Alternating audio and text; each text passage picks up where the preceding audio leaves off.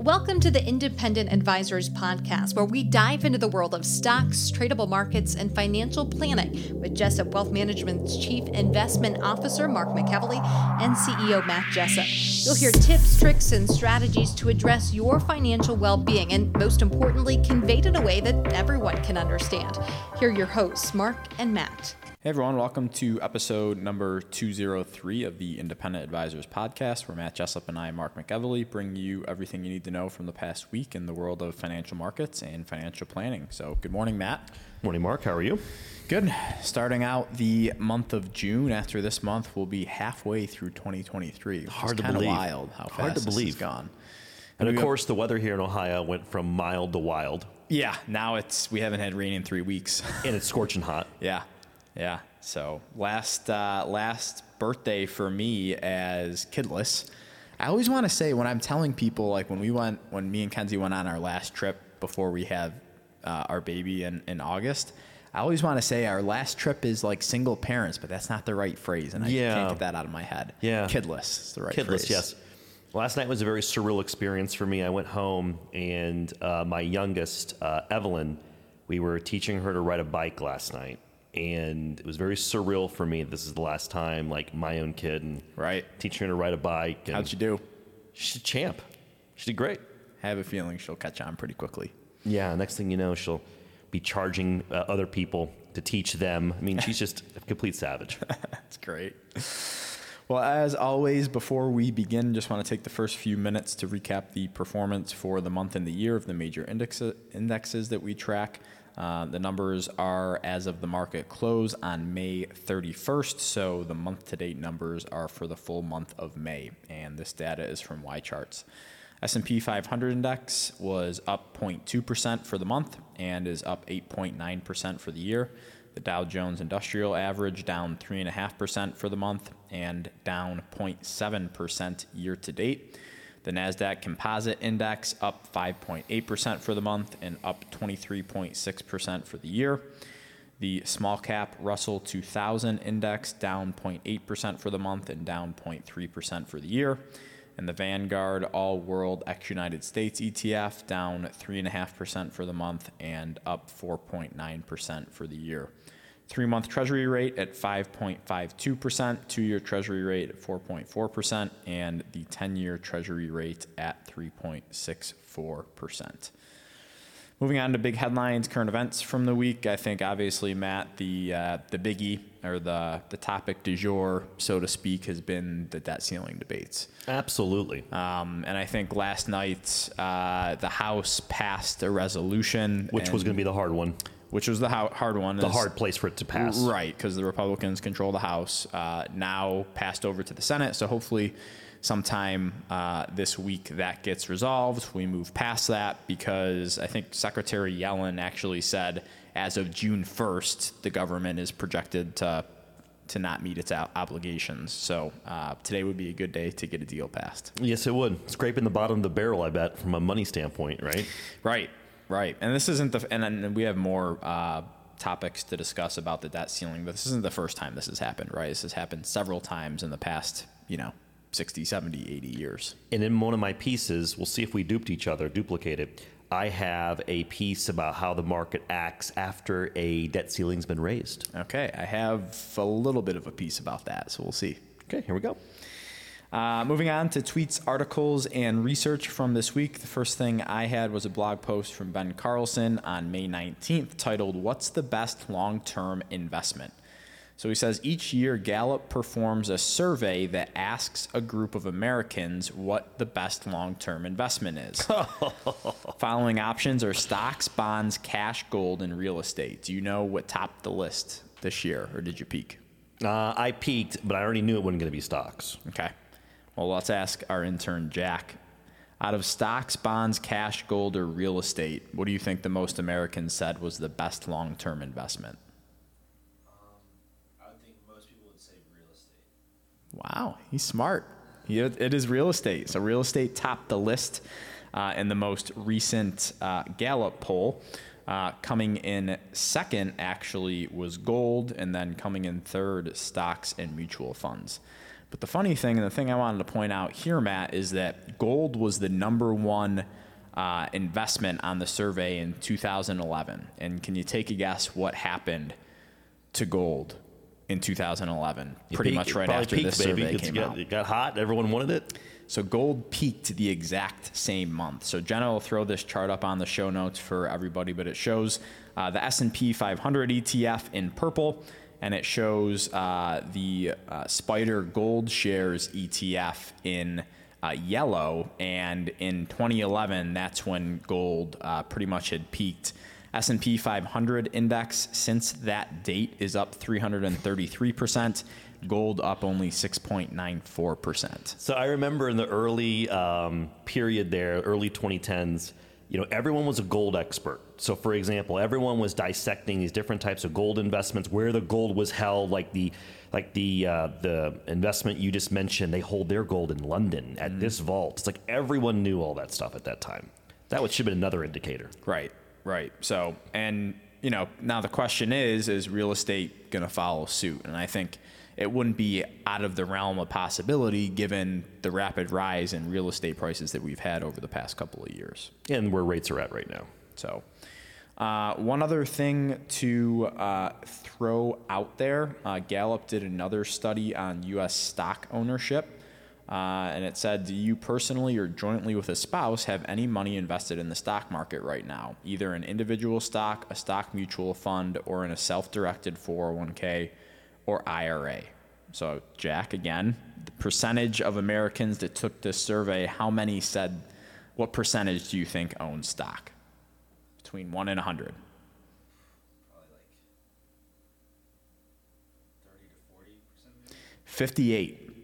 58%, which is down, at least since the survey started, from its peak, it looks like in 1998, which was a little over 60%.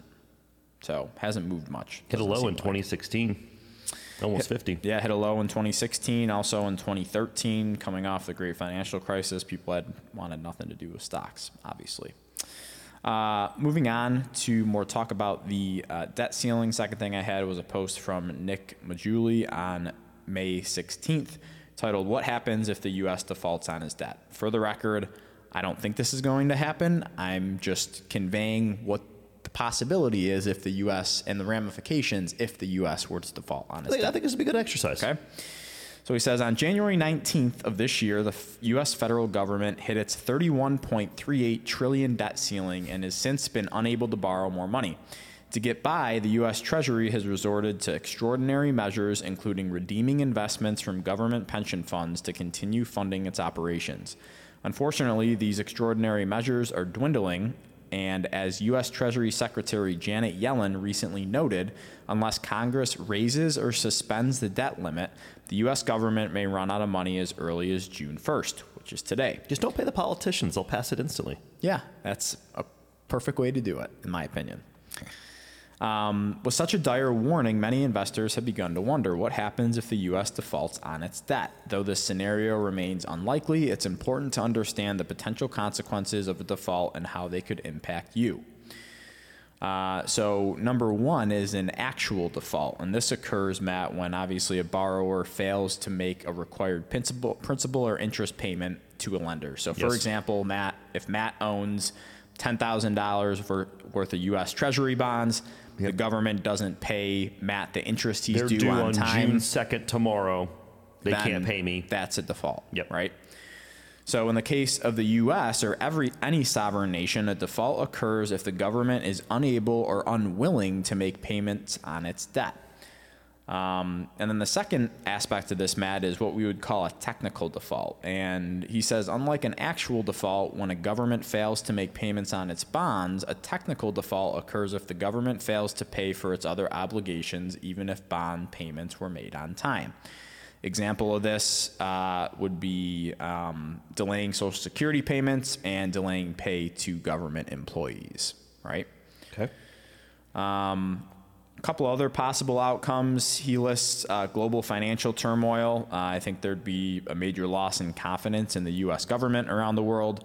Obviously, a possible recession with unemployment projecting to rise from 3.4% to 7%, or even as high as 12% in some estimates. So far, all sounds reasonable. Rising interest rates, the U.S. dollar losing a large amount of its value. Which is why the 3-month is already at 5.5% right now. Correct. A lower credit rating for the U.S., which would make future borrowing for our government more expensive. And then impaired government functions. So like I said earlier, delayed Social Security payments, delayed government pay, that could have a huge effect. Could you imagine if people didn't get their Social Security payment? Oh, yeah, it'd be an uproar. I don't think they're going to let that happen. I know, of course. I'm just suggesting. It'd be brutal. It'd be brutal. Political suicide. So, again, do I think that's going to happen? No, I don't. I think there's going to be a deal that gets reached hopefully this week, so we'll wait and see on that. I appreciate the exercise. Good piece there from Nick. Yeah.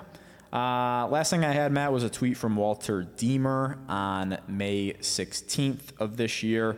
Jenna will throw this tweet up on the YouTube video. He says, historical note, during the 2011 debt ceiling crisis, most of the damage was done after an agreement to raise the debt ceiling was reached.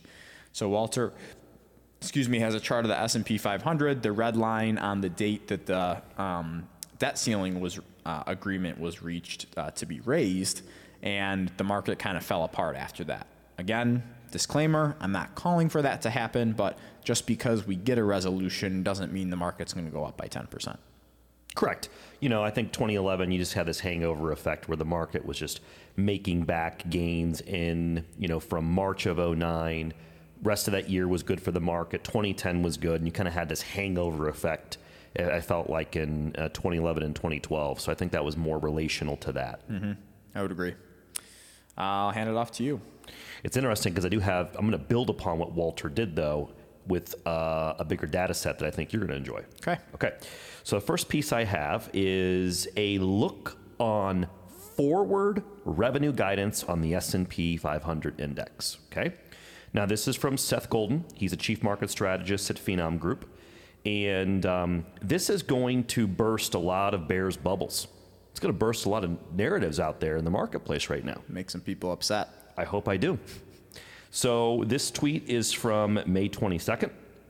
And I'm going to quote specifically, Mark. Forward 3-month positive guidance for the S&P 500 index corporate revenues is at the highest level since 2021.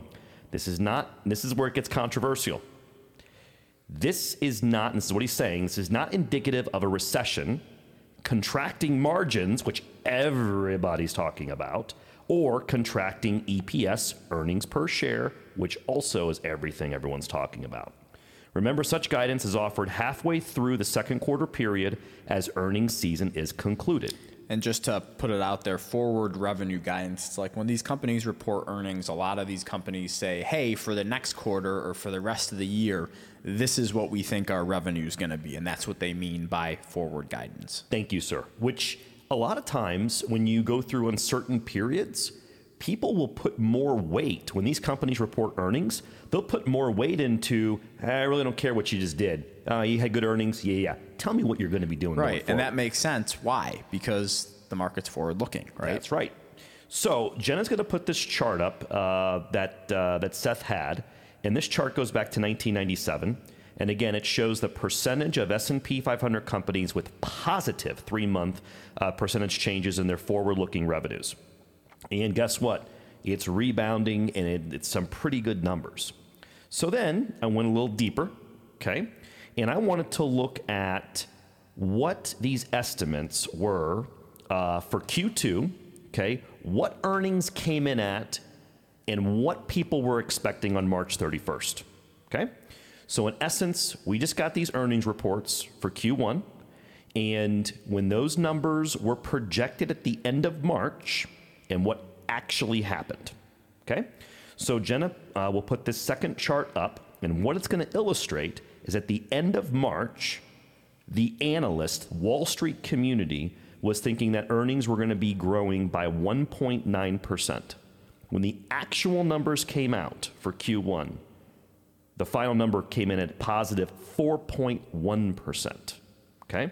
Drastically higher, double. Mm-hmm. And then when you start dissecting these different sectors, this chart is from FactSet is the source.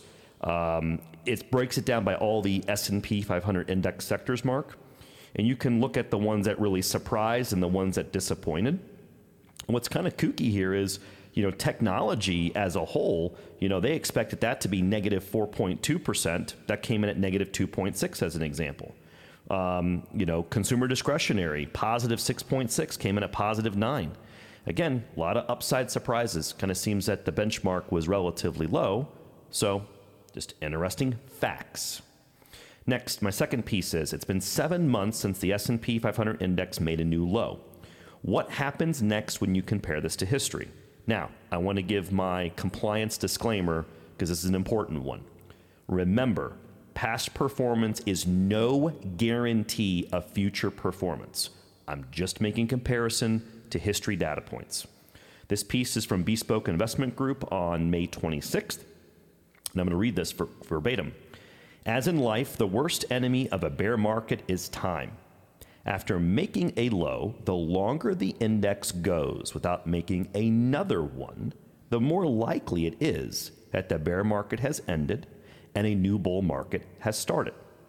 Updating a study, this is Bespoke, that they did in April, in the post-World War II period, there have been 13 other periods in which the S&P 500 declined over 20% from a 52-week high, and then went at least 7 months without breaching or creating a new low. In this table now that Jenna will put up for our YouTube viewers, this will of course be in our show notes, they summarized each of these periods, Mark. The table's going to show the dates of each period along with how the index performed at various intervals over the next year. And the chart shows the performance over the following year for each period. While the performance over the following week has been weaker than average, performance over the following 1, 3, 6, and 12 months has been better than the long-term average, as well as more consistent to the upside. 1 year later, the only time the S&P 500 index was lower was in 2001. And everyone knows what happened at that time. Okay? Tech bubble. You got to just have this whole realm aspect of, there's a lot of people out there calling that this is a bear market rally. This is a move within a larger downtrend. And I love what Bespoke said. As in life, the worst enemy of a bear market is time. I just find it very interesting, and I thought the data was pretty good here. Yeah, that's great. Just adds, to the data points. I think we've been mentioning all year that all the data that we have indicates that it's setting up to be a pretty good year. And remember, the market's forward-looking. Correct. My next piece, also from Bespoke on May 26th, I had some killer research on May 26th. I know you looked at it as well, Mark. How does the market do after a debt ceiling is raised? So looking back historically since 1952, that's when the 5-day trading week began, the debt ceiling has been raised or suspended 86 separate times, Mark. As for what the S&P 500 has done in the wake of those actions, typically stocks have moved higher, but returns not particularly impressive relative to the norm. Next, Jenna's going to show the charts. It'll be in our show notes for our YouTube viewers. And for our traditional podcast listeners, again, it'll be in all of our social media sites. It's going to show what the returns are since 1952 for all periods and after the debt ceiling was raised or suspended. And traditionally, about 1 year later, the market's up somewhere between 8 to 9%. 6 months later, about 3.5% to 4%. So not necessarily a market killer, quote unquote, when this happens. Again, past performance not indicative of future results. We're just looking at these data points and trying to have a comparison. Any comments?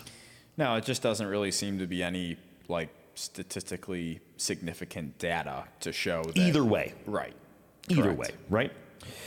So last but not least, I have a fourth item that's going to be very quick. This is a follow-up from last week. Aaron was on the show with me, Mark, and we were talking about home ownership, and the topic came up about the cost of owning versus renting. Mm-hmm. And I was verbally referencing a chart at that time that was indicating that of all these major metropolitan areas, and it's well over 25 of them, I made the comment to Aaron, there's only 4 where it's more economically smart to buy than rent For cities? for cities. 4 cities in the U.S. 4 cities, metropolitan areas, cities. Okay. So this is I pulled that data so we could share it. It was from Liz Ann Saunders. She's the chief investment strategist at Schwab. She had a tweet on May 23rd, and this is in reference again to what I was talking to Aaron about last week. She's referencing this data from Redfin. This will be in our show notes. Jenna will put it up for our YouTube viewers. And again, it shows, quote, where is the home ownership premium the highest? And it's looking at the estimated monthly premium of a median U.S. mortgage cost versus renting, okay? And you're going to see that in all these major metropolitan areas, the only ones that it makes sense financially to buy right now, Detroit, Philadelphia, Cleveland, and Houston. The rest of them, financial only, numbers, they're saying it makes sense to rent. Yeah. And again, we've talked about this a lot on the show before, but I think everyone was just kind of taught at a young age that, part of becoming an adult at some age is buying a house and getting a mortgage and owning it, right? Owning property. And just for some people, that might not be the best idea. And there's a lot more that comes with home ownership than just the mortgage payment, right? Mm-hmm. And especially in the type of housing market that we're in, it's really hard to justify owning versus renting right now. So this is really interesting. Thought it's interesting that Cleveland's in here, and then where Megan, one of our JWM staff members living in Houston, makes sense to own rather than to rent. But this is a pretty telling and see, there were chart, which I'm going to be interested to see what this looks like in like 5 years. Yeah. And what's really interesting to me is there were places where I was like, ooh, it has to be a lot more expensive to own, and it wasn't, and vice versa. So, for example, not too far into where it makes sense to buy was places like West Palm Beach and Fort Lauderdale. They were still on the lower end of where the economics could make sense. But then there's places that kind of surprised me. Like traditionally, like Las Vegas has pretty attractive real estate in the past. And boom, they're way up there. Nashville's way up there. Yeah, that doesn't surprise me, Nashville. There's some other places that are way up there. Of course, a lot of places in Washington State and California, the state of California. But I just wanted to put a bow on that. I promised listeners and viewers that I'd bring that topic up. Yeah, that's interesting, especially to see what's going to happen with interest rates and mortgage rates over the next 6 months to a year, because mortgage rates have continued to climb. So yeah. Well, anything else before we leave it there for the week, Matt? No, I think that only other comment I got is June 14th, next Federal Reserve meeting. A lot of eyes on that. Anticipation is no action item on interest rates. Mm-hmm. But I was reading yesterday that they might be signaling towards possibly increasing rates at a meeting later this year, which was not priced in just about a month ago. Yep. So they may not be done raising yet. Yeah, they might be talking tough still. Again, even if they don't do it, the threat of doing another, I'd almost rather have them do a quarter than say we're done. Mm-hmm. Let's just get it past you. Yep. Well, thanks everyone for joining us on episode number 203. We hope you all have a wonderful rest of the week, and we'll be back with you next week for episode 204. Take care, everyone. Thank you for listening to the Independent Advisors Podcast. If you're interested in hearing more, hit the subscribe button so you can be notified every time a new episode gets released. Feel free to share with friends, family, and follow us on Twitter at Jessup Wealth, Facebook, and LinkedIn. Mark and Matt will continue to share beneficial information on these social media sites. Also, check out the podcast tab on their website. That's www.jessupwealthmanagement.com. There you'll find links to every episode of the Independent Advisors. Have questions or topics you want to discuss on the show? Message us on Twitter, LinkedIn, or send an email with the words questions and topics in the subject line to inquiries@jessupwealthmanagement.com. We'll talk about it right here on the podcast. Certain sections of this commentary may contain forward-looking statements based on reasonable expectations, estimates, projections, and assumptions. Forward-looking statements are not guarantees of future performance and involve certain risks and uncertainties which are difficult to predict. All indices are unmanaged and are not available for direct investment by the public. Past performance is not indicative of future results. This podcast is provided for general informational purposes only and does not constitute either tax, legal, or financial advice. Although we do go to great lengths to make sure our information is accurate and useful, we recommend you consult a tax preparer, professional tax advisor, financial advisor, or lawyer regarding your specific circumstances. Investing involves risk, including the loss of principal. No strategy can guarantee any objective or goal will be achieved.